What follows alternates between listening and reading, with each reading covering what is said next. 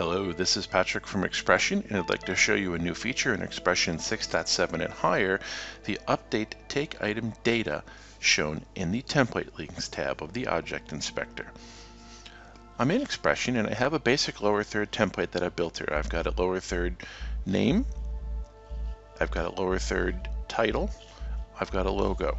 I'm going to go into sequence, and you can see that I've used this graphic to go ahead and build some items in my sequencer. Of the items that are built here, there are 5, and they have different names and different titles, and the logo's in the same position. I'm going to go back to layout mode.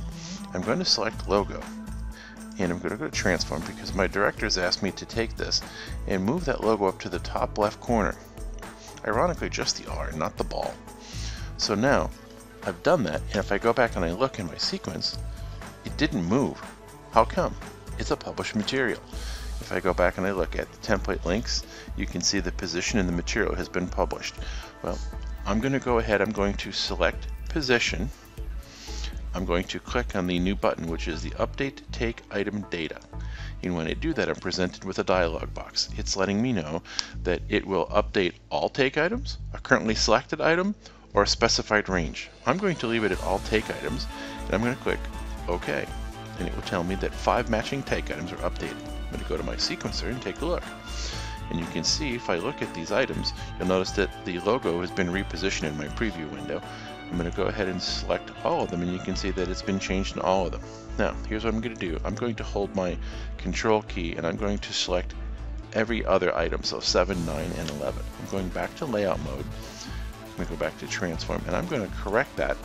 Minus 345 is the proper Y position. I'm going to go to my template links function. I'm going to click on position, and I'm going to click update take item. And you're wondering why? Because I'm telling the system that I would rather now, instead of all take items, use only the currently selected take items. I'm going to click OK. It tells me that 3 matching items were updated. I'm going to go back to my sequencer, and you'll see if I step through these graphics, number 7 is at proper position. Number 8 is in the elevated position, number 9 is proper position, 10 is elevated, and again 11 is back in proper position. Let's go back to my layout mode. I'm going to click on template links. I'm going to click position, update all items, and I'm going to tell it that I want it to do this for a specified range. So I'm going to tell it to do it through 7 through 9. 9. And I'm going to click OK, and it'll tell me 3 matching take items were updated. Go to my sequence, and you can see that if I go to 7, 8, and 9, the logo is in the ball position. If I go to 10, which I didn't update, it's all the way up in the top position, and 11 was updated recently in my last attempt at this. Let's go make an additional change here. I'm going to go ahead, and I'm going to check my top line. Transform. I'm going to take that text, and I'm going to move it down a little bit to the right, and I'm also, for example here, I'm going to rotate the text a little bit on my y-axis.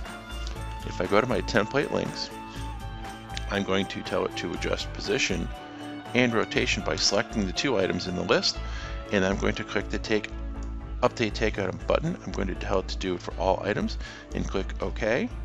And I've got 5 matching items, and what you'll notice is now all of my items have that rotation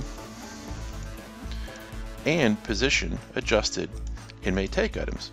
And this is important because normally you can't make changes to things that are published once they've been put into the sequencer. But now, going in layout mode with the template links, the new Update Take Item Data button allows me to make those changes to items that are already in an existing sequence.